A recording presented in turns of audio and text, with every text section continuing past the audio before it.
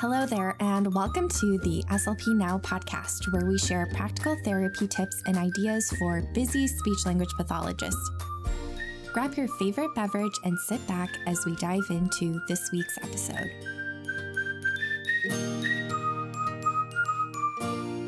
Hi there, and welcome to the SLP Now podcast. I am incredibly excited to be introducing Amy Graham again. So she is the first person to be on the podcast 2 times, which is super exciting. And she was on episode 17, if you want to check back and look at her previous episode. And just in case you're not familiar with Amy Graham, she has been an SLP for 20 years and is the owner of Graham Speech Therapy, a private practice in Colorado Springs that specializes in speech sound disorders. She's listed on the Apraxia Kids Directory of SLPs with expertise in Apraxia, and she's also prompt trained. And so that the Apraxia Kids Directory comment is especially important today because we are focusing on practical strategies for Apraxia treatment. So this is all things practical. It's not your full-on crash course in Apraxia. We'll share some different resources for you if that's what you're looking for. But Amy, as you can tell, has a wealth of practical experience, and she is going to share some strategies for us that we can use in our therapy when working with students with childhood apraxia of speech. So without further ado, hello, Amy. Hi, Marisha. Thanks for having me back. Yeah, I am incredibly excited. Your last podcast episode was incredibly popular and people loved hearing from you.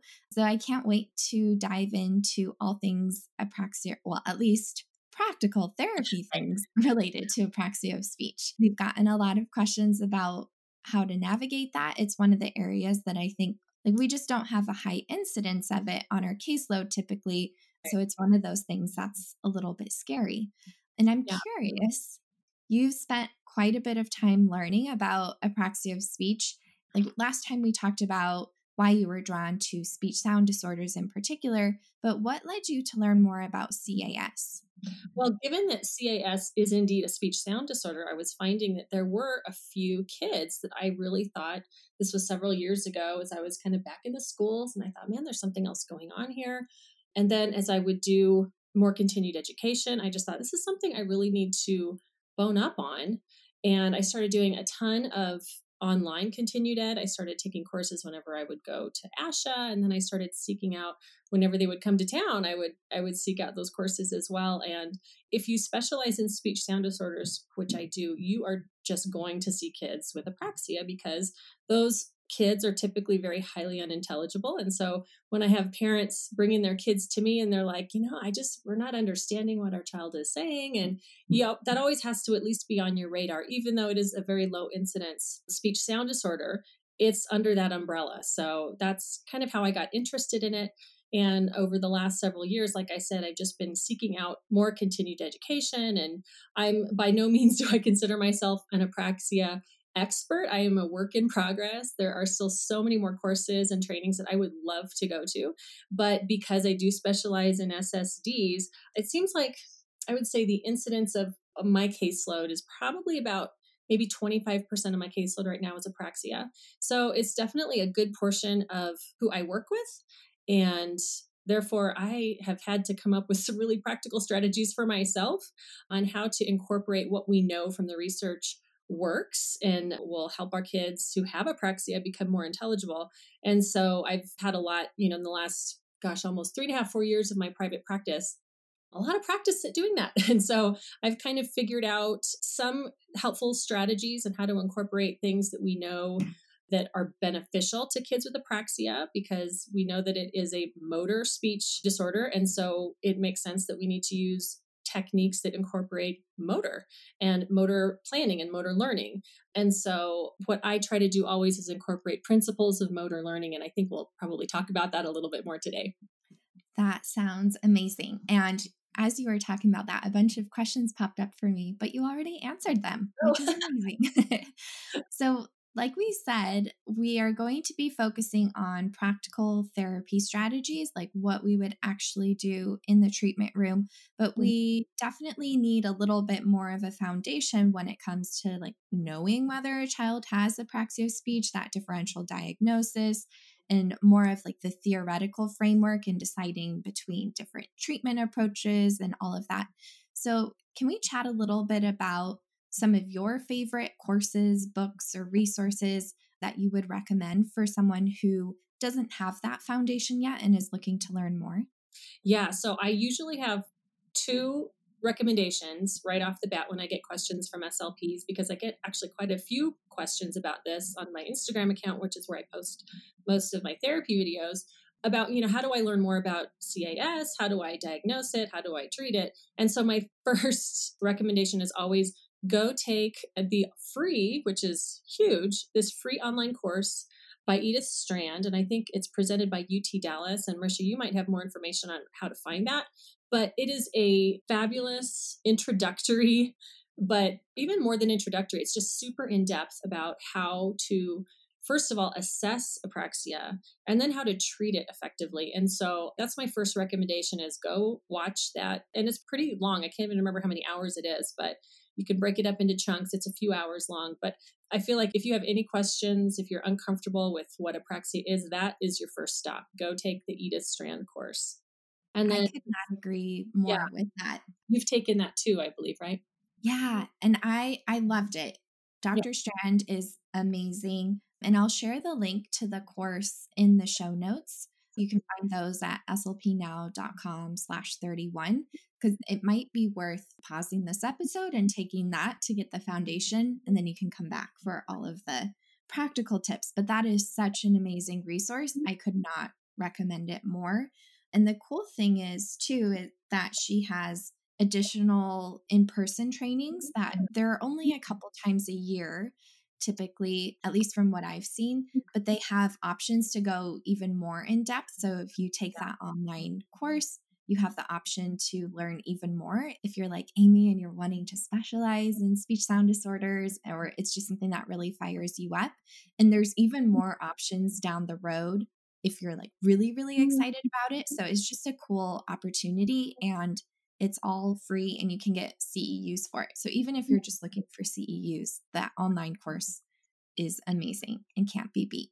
Yeah, I couldn't agree more. In fact, that more in-depth course that she does in person is on my SLP bucket list. I haven't been able to attend that yet, but I'm really looking forward to the time when I can. I'll tell you really quickly about my second one. I always recommend going to apraxiakids.org.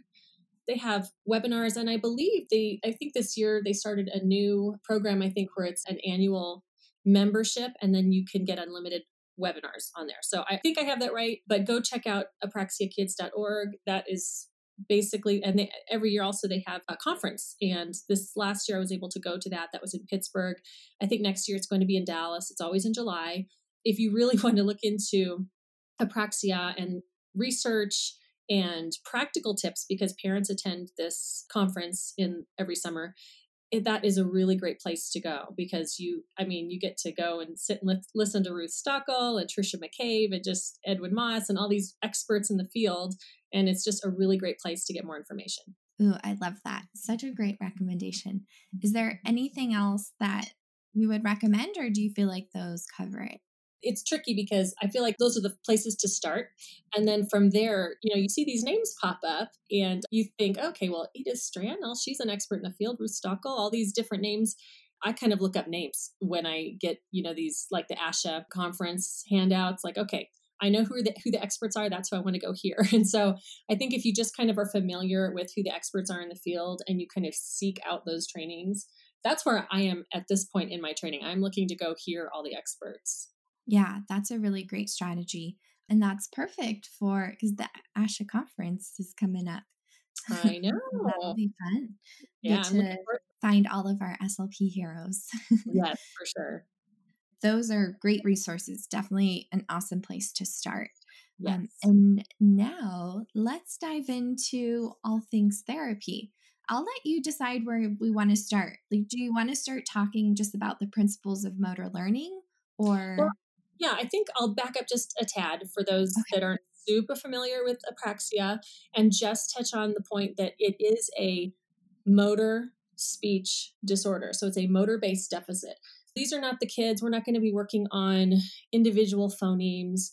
This isn't like your traditional artic therapy. It's not your traditional phonological therapy because we're not working at particular sounds. We're looking at the emphasis is on movement from one sound to another because the emphasis is going to be on the motor aspect of speech.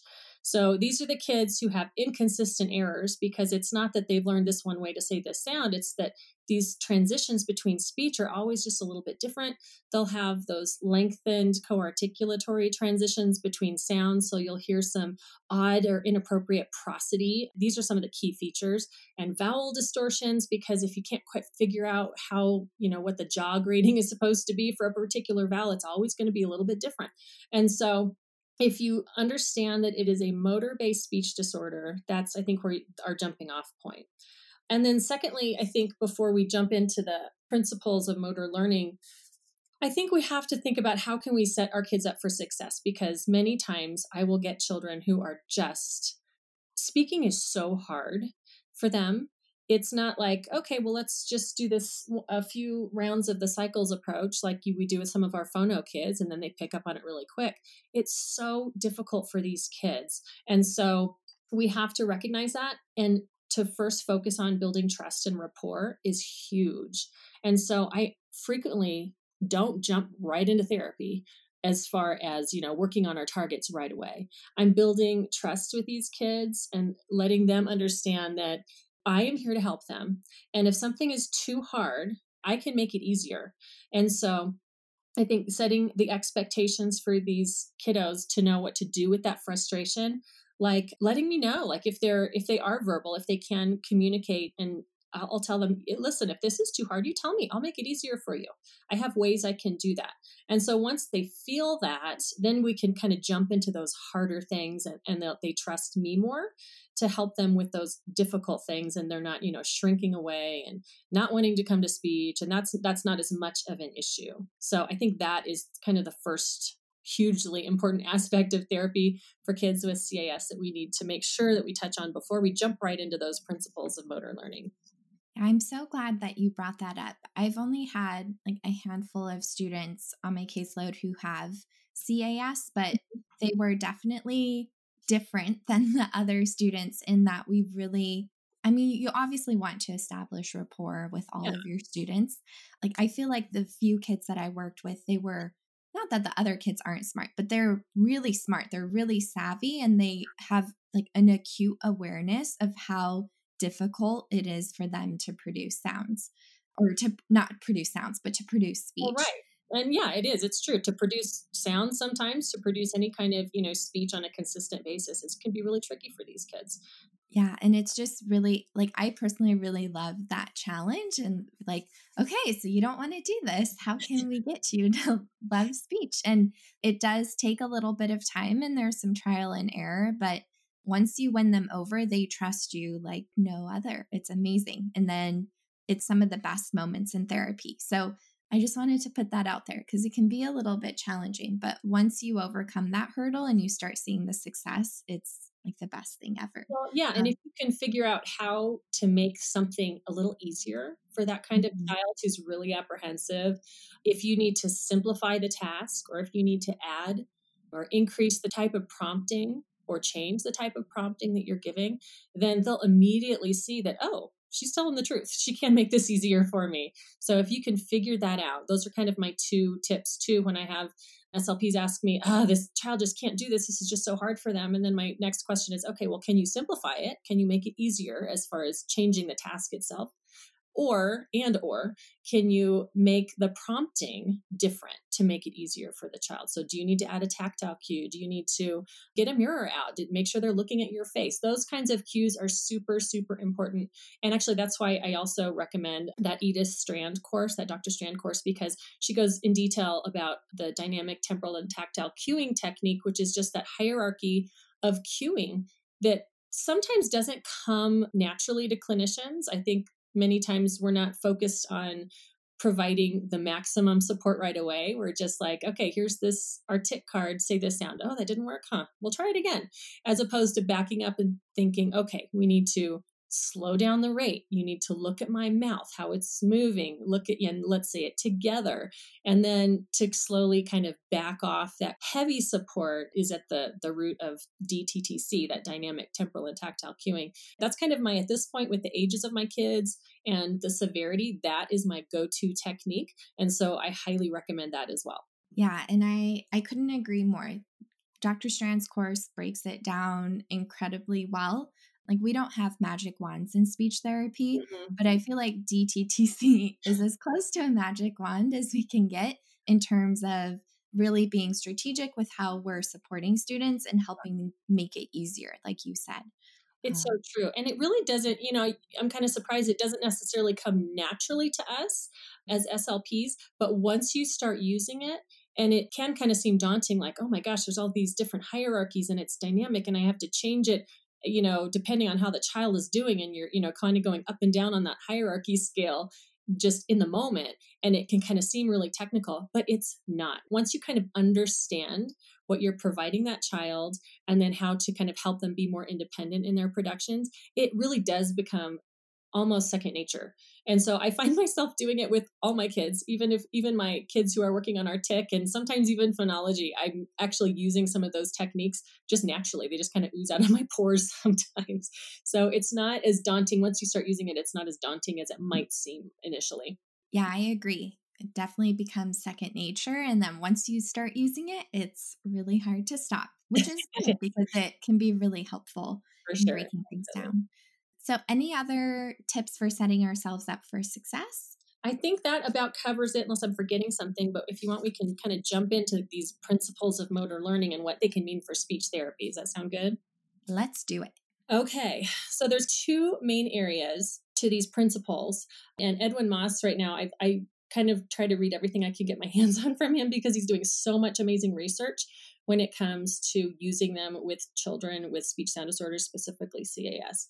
And the different areas are basically the conditions of practice. So these are variables that we can actually manipulate during our sessions to optimize learning of new motor speech plans for these kids. And then there's the feedback and how we kind of provide input to those kids in response to their performance. And I think those are kind of two different areas that we can look at. And the first one, which I think is incredibly key, are those conditions of practice. And the first condition of practice is basically the amount of trials that you can get per session. So what can we change about what we're requiring of these kids? And the first thing is the amount. And basically, that means getting more trials because we know the basic principle of how many trials we need is that the more the better. And so that really is what I focus on in my therapy session. So there's a few ways that I try to do that. And the first way is I reduce the amount of targets that we're actually working on. So, when we're working with our TIC, for example, I've got my list of S cards with S initial position, and we're doing like a ton of words because our focus is that phoneme. But what my focus on with a child with CAS is not the one phoneme. It's the transition from the first phoneme to the vowel to the next consonant to the next vowel. And so if you're working so hard on this one word, you're not going to have 10 words or 12 words or 15 words during your session. I might have 3. And maybe the first time we work on a target, I might only work on that one word that particular session. So I think if the first thing we can do is reduce the number of targets that we have and then really hit those hard, because the more the better. That's what the research shows for adults with apraxia and for kids with apraxia. So acquired and even developmental or childhood apraxia. So that is my first principle of motor learning tip. Reduce your amount and then get as many trials as you can. I know I have some SLPs ask me too, well, how many trials should I try to get? What's that magic number?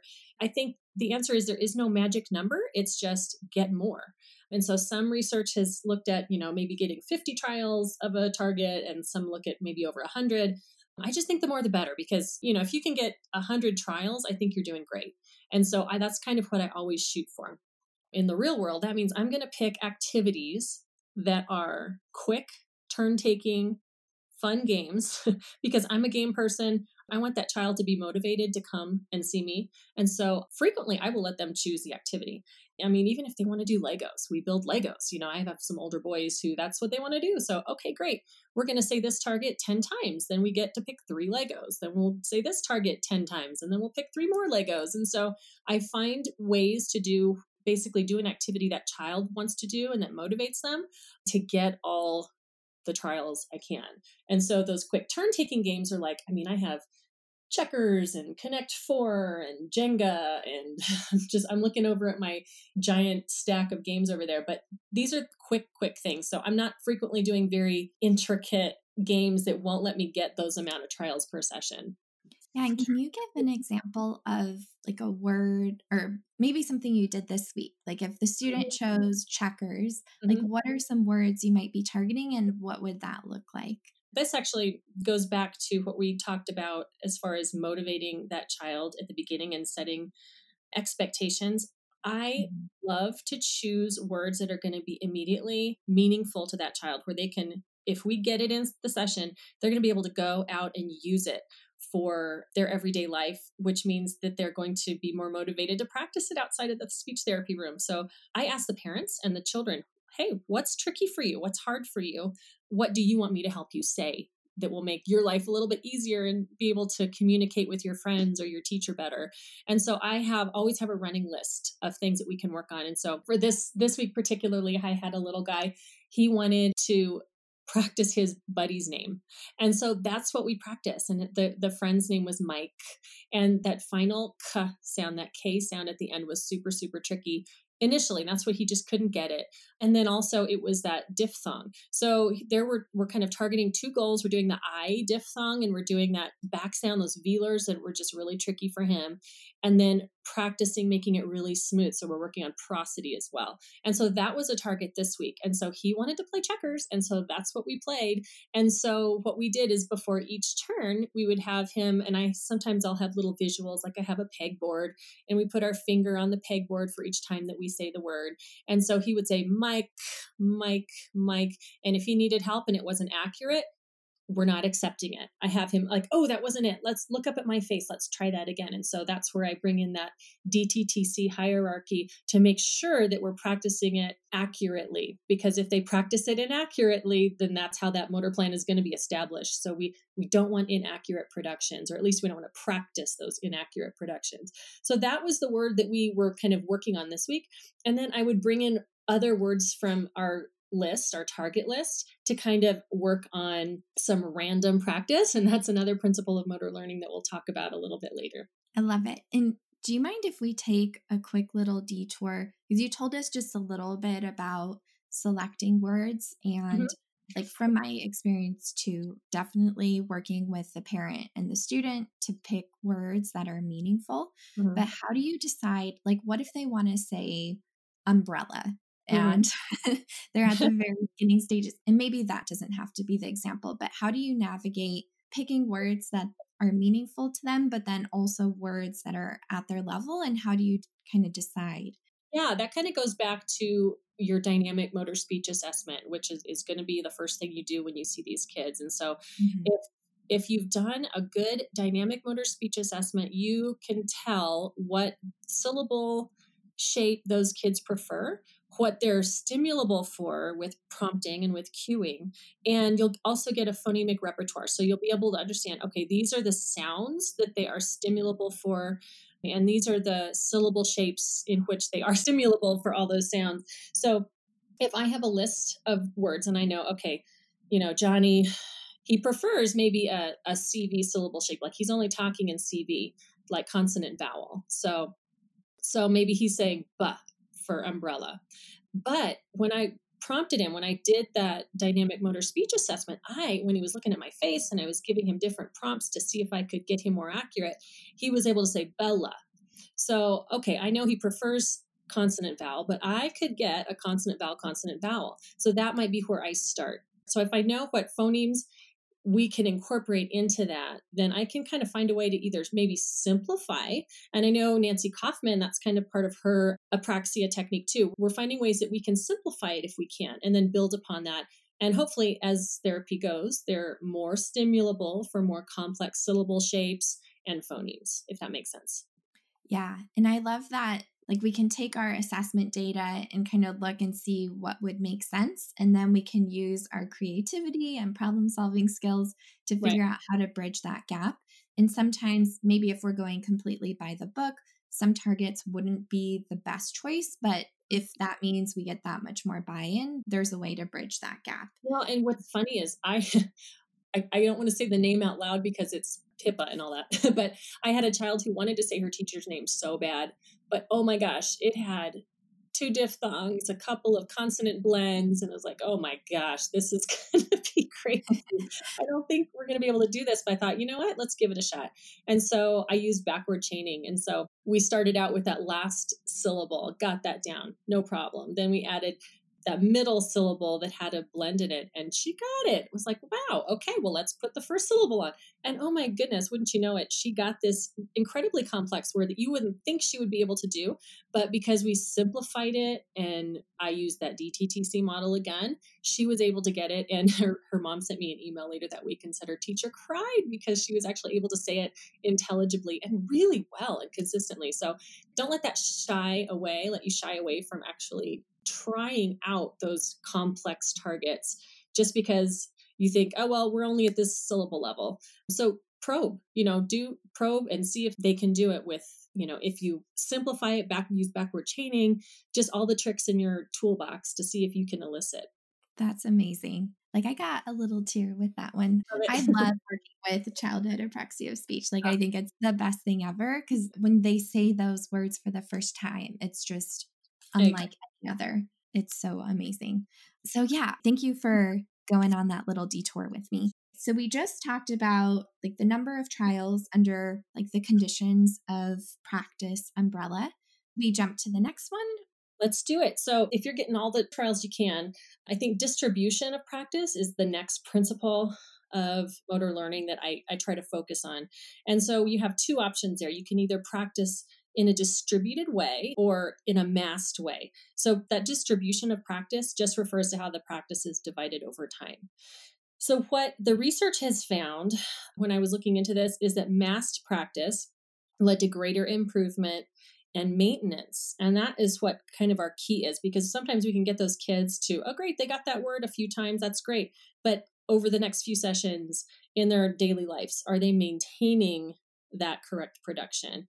And so what we're finding is that for kids with CAS, actually, the massed distribution, you're just working on fewer words, but a ton of times. And it kind of goes in hand with amount of practice. If you're working on those words a lot within a shorter period of time, that actually does lead to greater retention, which is interesting because it's actually not the case in other areas of research that have looked at principles of motor learning, like with non-speech tasks, with physical therapy, or with, even adults with acquired apraxia. Distributed practice leads to more retention. And so it was interesting that's a little different for kids because we think, oh, we have to distribute the practice. So here's this word and we're going to, say it a few times here and then we'll distribute it. We'll practice it just a little bit, but throughout the day. I think of it as far as like piano lessons. My daughter takes piano lessons and her teacher told her it's better to practice 10 minutes every day versus 30 minutes all at once because you'll retain it better. But that doesn't seem to necessarily be the case, from my understanding anyway of the research, that is true for CAS. So massed practice, at least initially, leads to better retention. So basically that kind of goes hand in hand with choosing fewer target words. And I think even the Informed SLP had an article about this too that looked at the literature and what it was saying. And this massed practice, what they were saying is that it might look like working on 5 targets over, let's say, 4 weeks, and then 5 new targets for 4 weeks, rather than 10 targets for 8 straight weeks. So you're getting more intensive, more mass practice of those 4 targets over those 4 weeks versus distributing practice of all those targets over the 8 weeks. Does that make sense? That does make sense. Okay, I know I kind of got in the weeds a little bit there, but hopefully that makes a little bit of sense. Yeah. And if anyone is wanting to look into like the Dr. Moss article in more detail or the Informed SLP article, I'll also add those to the notes. So if you're more of like the visual person and you need to see it all kind of written out, we'll share those too. Yeah, they had some great visuals, I think, in that article as well to kind of help explain it. Yeah, I love it. Thank you. And so the next principle is the variability of practice.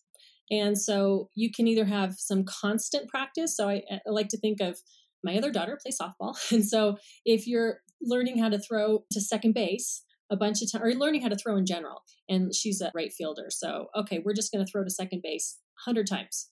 That's constant practice. You're just throwing it from one place to one target over and over and over. That's constant. Variable practice is more like if she was going to throw it to first base and then second base and then to the pitcher. And then so you're varying basically the target.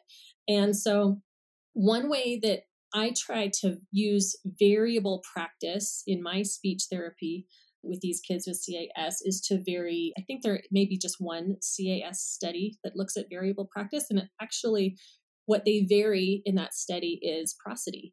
And so they varied different aspects for these kids. And they did it, I think it was, okay, say it with a neutral voice and then say it with a question and then a command. So it's more, maybe a little bit louder, and then slowed and then fast and then loud. And so these were different ways that they varied the prosody. So let's take that word that we were practicing earlier this week, mic.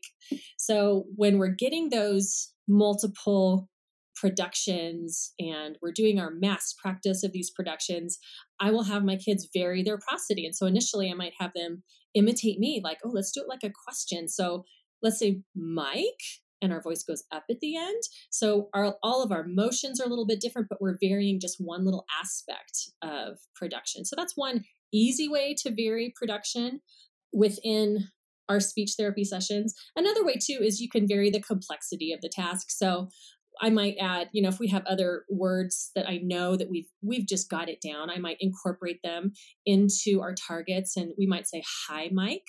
And so we're doing a more complex task. We're still working on Mike, but we're making a little more complex and we're varying that aspect of it too. So that's one way that I really like to vary how we work on particular targets in speech therapy. And it's kind of an easy way, actually. I mean, if you just, you're not having to really change anything about your session. You're just, hey, let's ask it like a question or a command. Or I actually is just Halloween. So I went to the Dollar Tree and I got a bunch of masks. And for each mask that I hold up, we change our voice. So I made a little hat with a question mark. So when I put that on my head, we say our inflection goes up at the end. I had a tiger mask, and that was our mad sounding voice. And then I had those little mustaches, the stick-on mustaches. And the little boy that I was working with is like, we'll say that like my dad's voice, because he has a low voice. So there are different ways in therapy that you can incorporate that. Oh, I love that mask idea. That is so fun. That was fun. Anything to change it up a little bit. I have had some masks in my Amazon shopping cart for a while. It's like, oh, I might actually have to buy them now, because I think it'd be fun for story retell. Right, exactly. Oh, so good. That sounds amazing. Super fun. Did you have anything else for variability, or should we dive into the next principle? Those are kind of the two ways that I find are easy to manipulate in my sessions as far as variability goes.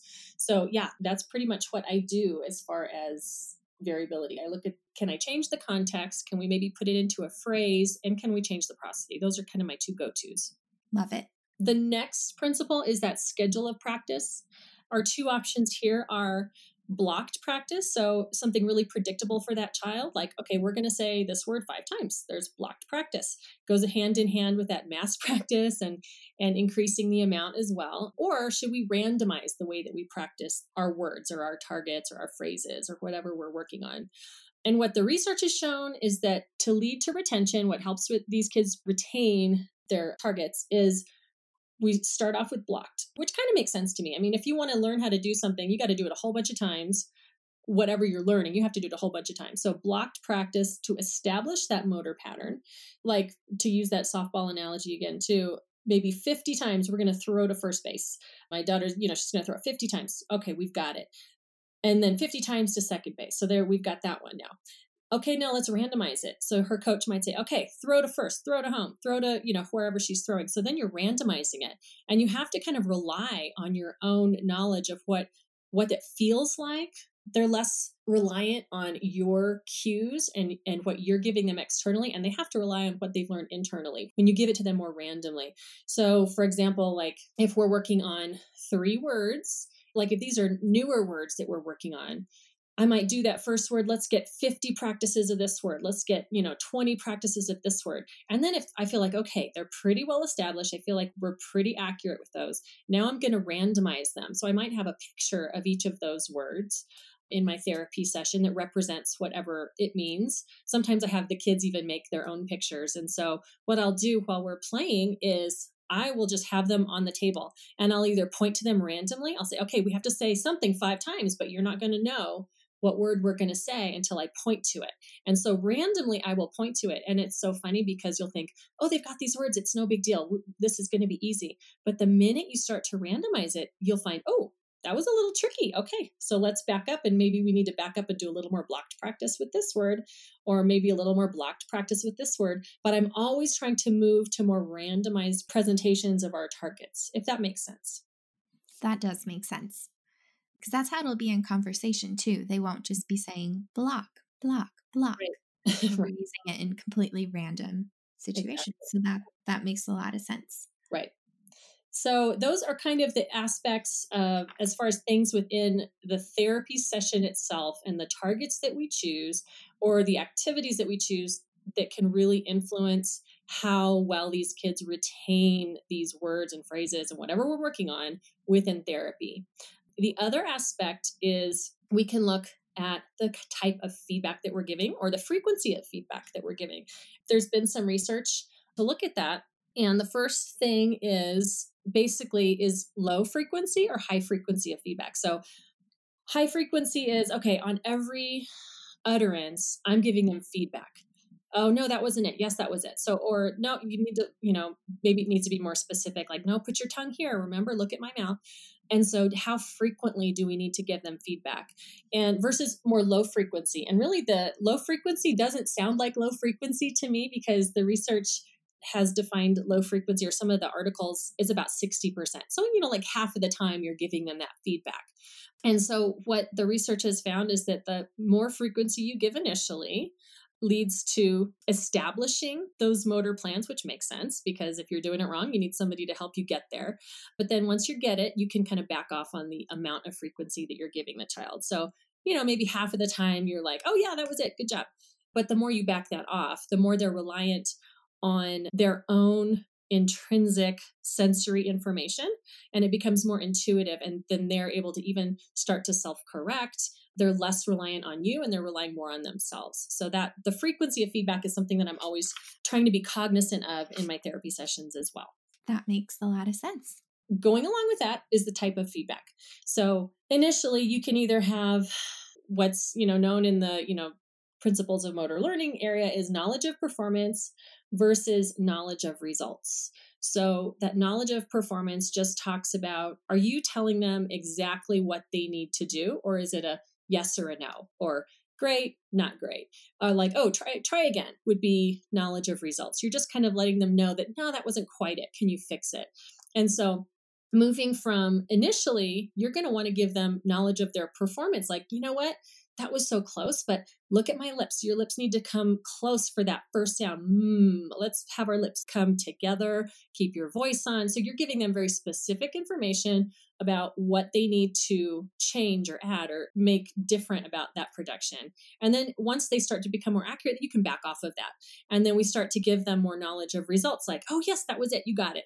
Or not quite. And then when you give them those not quites, those knowledge of results, they're having to, again, rely on what they know, that intrinsic sensory information to see if they can begin to correct it themselves without relying on that external input. So that's kind of, in a nutshell, those principles of motor learning that I really focus on in my sessions. So back just kind of as an overview, I'm trying to get more trials if I can, which means I'm going to be reducing the number of targets that we're working on so I can do that. During my sessions, I'm going to get massed practice in high intensity, not necessarily spread out over different sessions, but high intensity in my sessions to improve retention. And then variability, I'm varying different aspects of the targets as well. So prosodic or changing the rate, changing the loudness or inflection, and then seeing if I can change the context, or I would consider using single words and using those words within phrases, so increasing complexity, and then blocked practice,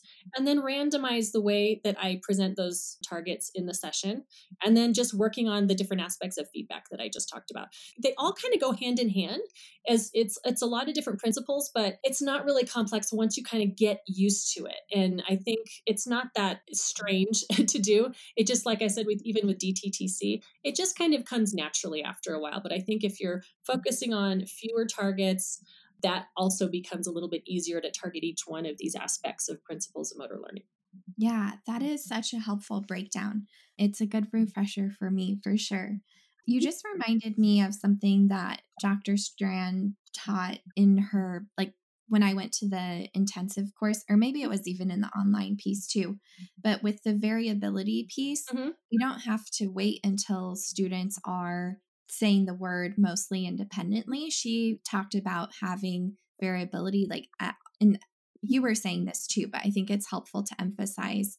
She was talking about having variability at all levels of like the DTTC framework. So even if we're doing that super slow simultaneous production, Yeah. if we're working on like map, we can do Oh, map and all of that. Like we can start incorporating that right from the very beginning, which is absolutely. something that Well, I didn't think about at first. no, I think you're absolutely right, because especially considering that prosody is such a tricky thing for kids with CAS. I've had SLPs ask me, okay, so when do I start working on prosody? When can I start working on it? And my answer is always immediately, yesterday. And the next best time is today. We do not have to wait at all. And because prosody is so difficult for these kids, it should always be incorporated. Like you said, even if you are at that simultaneous production stage of DTTC, incorporate prosody. In fact, I didn't even know I was doing it, but I posted a therapy video on my Instagram. It's probably a few months ago. And I went back and looked at it, and it was a newer word for this kiddo, but we were at that simultaneous production phase, and I was completely varying my prosody, and I didn't even realize I was doing it. It just kind of comes naturally after a while. So definitely always incorporate varied prosody as soon as you can. Yeah, you're such a rock star SLP. You were just doing all of these things.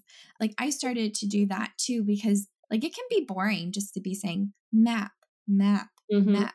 So it's a way to like because the students, even if they have a hard time matching that prosody, they still try. Yeah. And it always makes them giggle because you sound a little bit funny. And like if you add in your magical trick of using different masks, like that would be so much fun.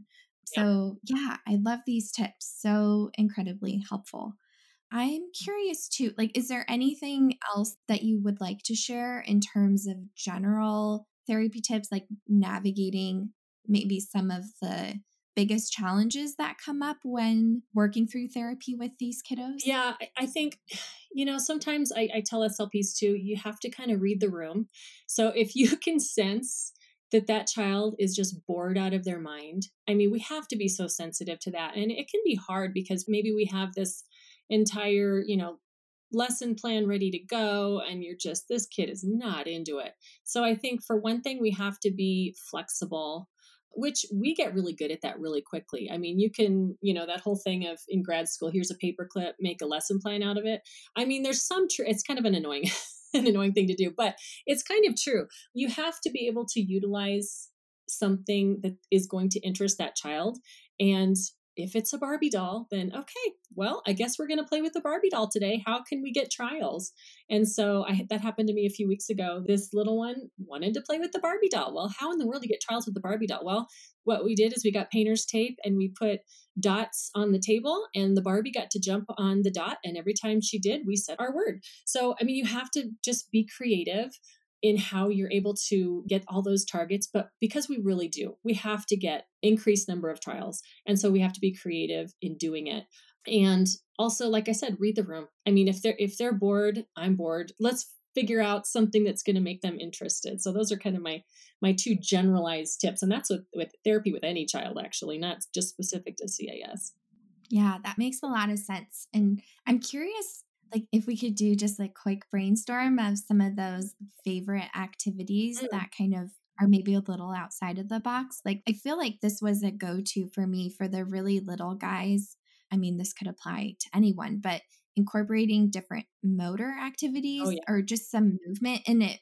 I don't know if it would even like, there's probably evidence against using motion when you're working on apraxia of speech because of all the other issues that we've got going on. But I feel like that helped keep them engaged. Like one student really liked to, and I was in a clinic at this time and the mom was in the room. So she said it was like she was totally fine with it. Like she was just super active, climbing all over the place. Mm-hmm. And so we would like, I'd lift her up and down. And I got so many more productions using those types of activities Oh yeah. than anything else I could have No, done. and But I'm curious I if think you the have any. research actually shows use movement.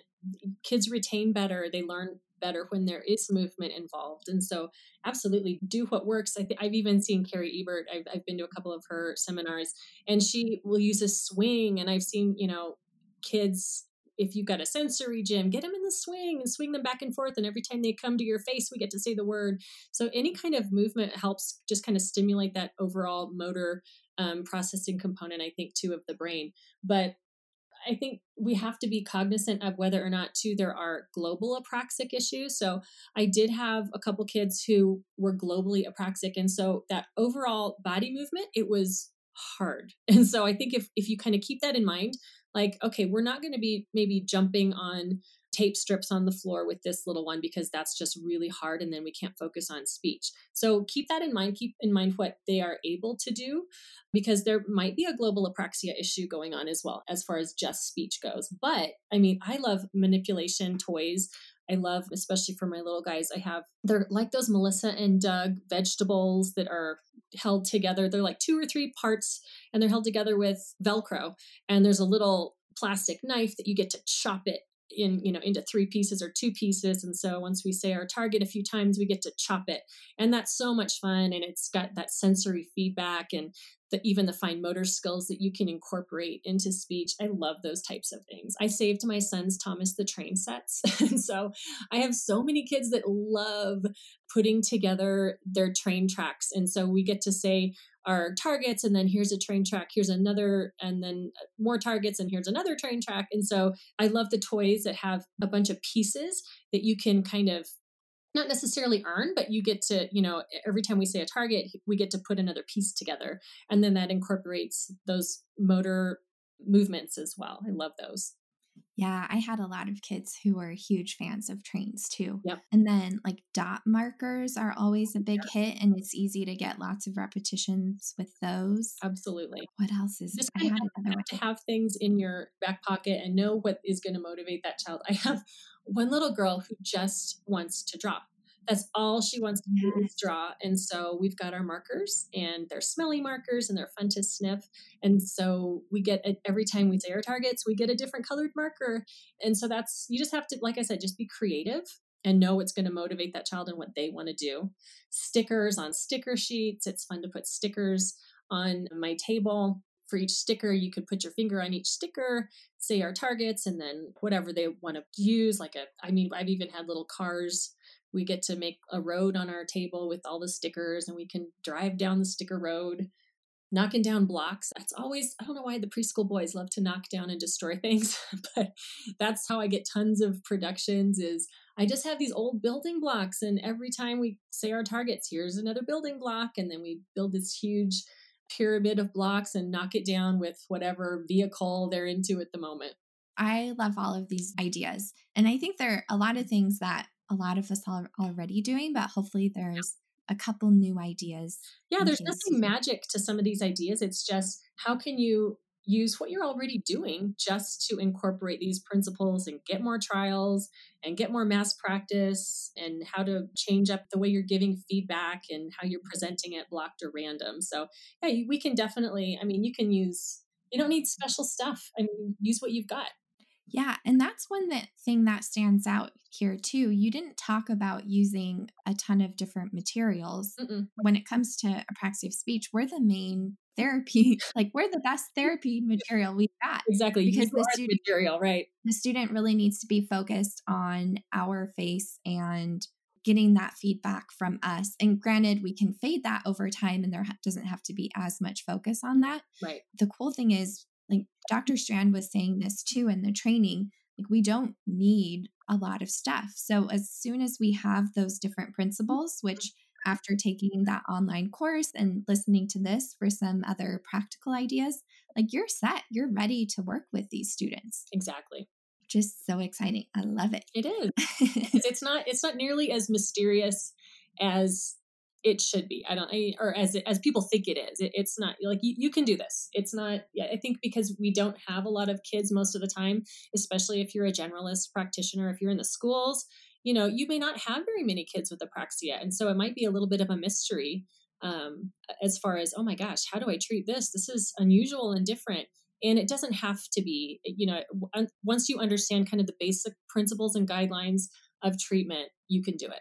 Yeah, I think that is a great note to end on. You can do it. Amy, thank you so much for hopping on the podcast again. You always have such amazing tips and tricks. And if you want to hear more from Amy, I highly recommend her Instagram account because she shares, like, you're one of the few SLPs who actually shows like therapy videos, which is incredibly helpful. And you're always answering people's questions. So I will link to her Instagram account if you want some more inspiration and ideas from her. But Amy, do you have any other places you'd like people to find you or any last parting words? Well, first of all, thank you for having me back again. I'm honored that I'm the first one to return. So thank you for that.